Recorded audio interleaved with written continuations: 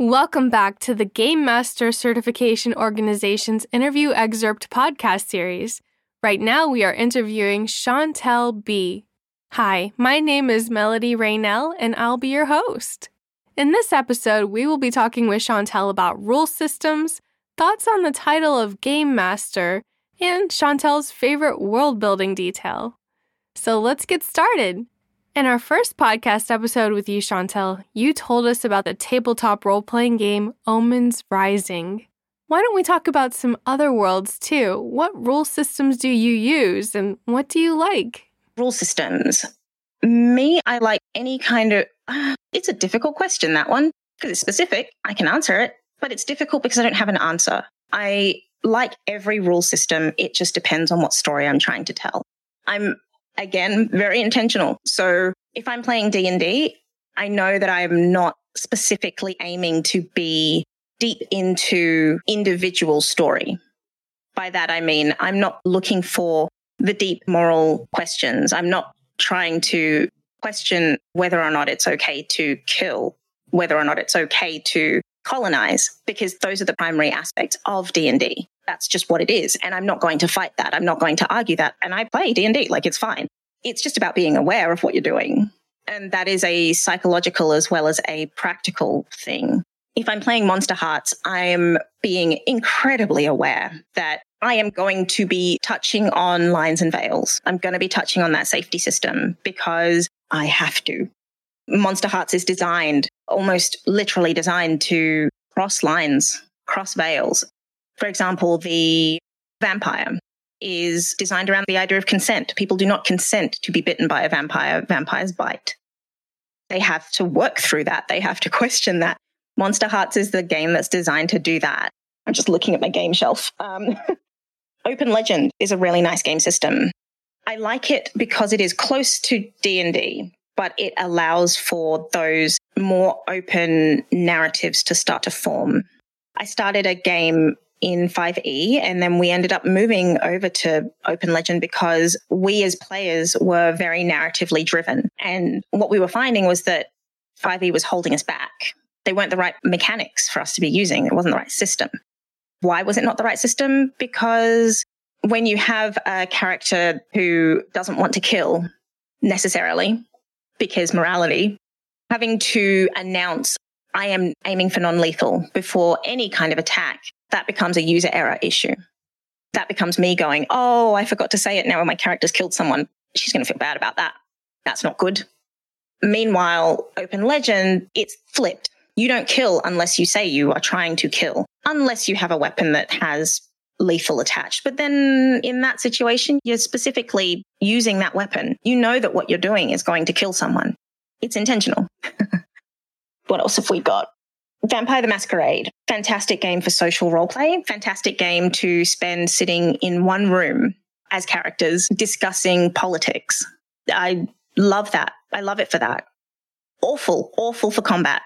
Do not play Vampire for the combat. It's not designed for it. It's designed for social. It's designed for politics. It's designed to get into the nitty-gritty of what it's like to be a villain, essentially. You're there to drop the morality that you experience in your day-to-day life. What else have we got? Blades in the Dark. Blades in the Dark, great. It is very much designed to help you score a hit.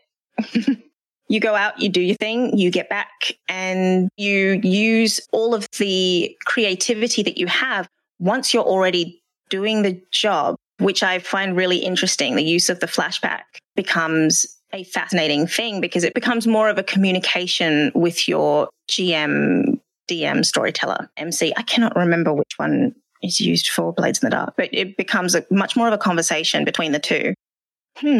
Yeah, I could go on for a very long time. 10 Candles is a game I have not played, but I have had and wanted to play for a very, very long time, where you tell story together and blow out a candle as things go by. The world is ending. The last candle is going to go out, and it's how you spend those last moments that becomes really important. So all of the focus goes on to the importance of tiny, tiny actions and how they can make the world for you. Like, the world doesn't have to be a huge thing. The world can be any size. And that to me is a beautiful, beautiful concept. And in fact, I think I've said it to my players while we were playing Monster Hearts. There was a point where one of the PCs said to an NPC, why don't we just leave? And so I said, yeah, okay, let's go. And after the game, all of the other players were like, so what would have happened if the two of them had just gone? Yeah, they'd have gone, because we're in a school now, but and that's the world that they're in. All you're doing is making the world bigger. So then all you have to do is find a reason why they would either come back or a reason why someone else would come out to them. It doesn't change anything. It's just making the world bigger or smaller as you need to. So yeah, systems, love them. Love all of them. They're all great. It just depends on what you feel like playing that day. Just whatever you take off the shelf is going to impact how you're going to run the game, and it's going to impact how you play the game, and it's going to impact the stories that can come out of it. And I think that is something that people don't necessarily think about a great deal. I see a lot of people playing D&D and saying, well, it's D&D, but we are playing a highly social game. Is anyone rolling dice? Because I like rolling dice when I play D&D. If I can't roll dice, why am I playing D&D? I should play a different game that lets me roll the dice because it's a social game. That's generally my view on systems. Just pick the right one for what you're trying to do. Great. Thank you for your thoughts and insight on several of those tabletop role-playing games. Given the variety among the games and the different titles used, what are your thoughts on the title of Game Master? I find it interesting that we have titles at all, but of all of them, I like storyteller. That said, I feel as though everyone is the storyteller, so I'm not sure. Maybe lead storyteller or something. I have no idea. GM is an interesting one because the concept of a master means that everyone else has to bow before them or obey. We're all sitting around a table rolling dice and playing games. This person's just at the head of the table and they have all the other characters in their head. And that's not a master. If anything, that's the servant. That's the game servant. You are holding out characters and saying, hey, do you want to interact with this one? No? Okay, I've got another one for you. I think Games Master, Dungeon Master, they are what they are. The metaphor implied in them tells me all sorts of things, but they are what they are, and I don't actually think people think too deeply into it, so I don't necessarily either. You make some nice points, and we certainly appreciate your perspective. Okay, here's my last question for this podcast episode. What is your favorite world-building detail? My favorite world-building detail is any detail that comes from the players. As soon as one of my players tells me something that they believe about the world, that thing becomes true. It doesn't matter what they say. It doesn't matter what they decide. It doesn't matter how silly it is or how unexpected it is for me, or whether it contradicts one of my views or whether it contradicts one of the narratives that I have.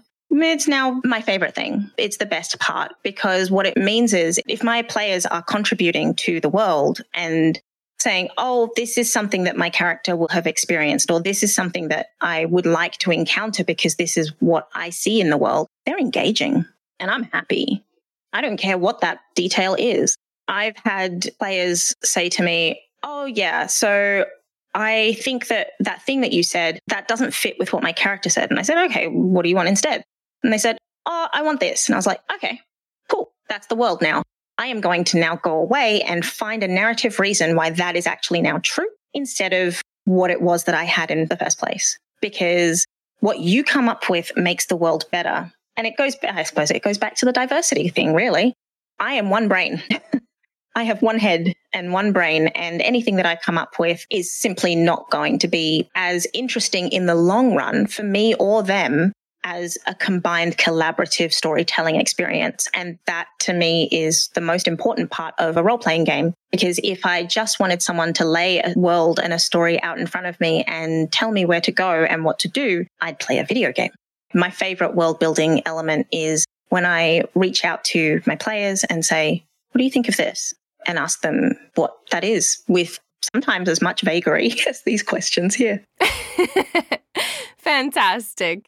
Those are some lovely sentiments, and we certainly appreciate your patience with the questions. Well, we'll wrap up this podcast episode here.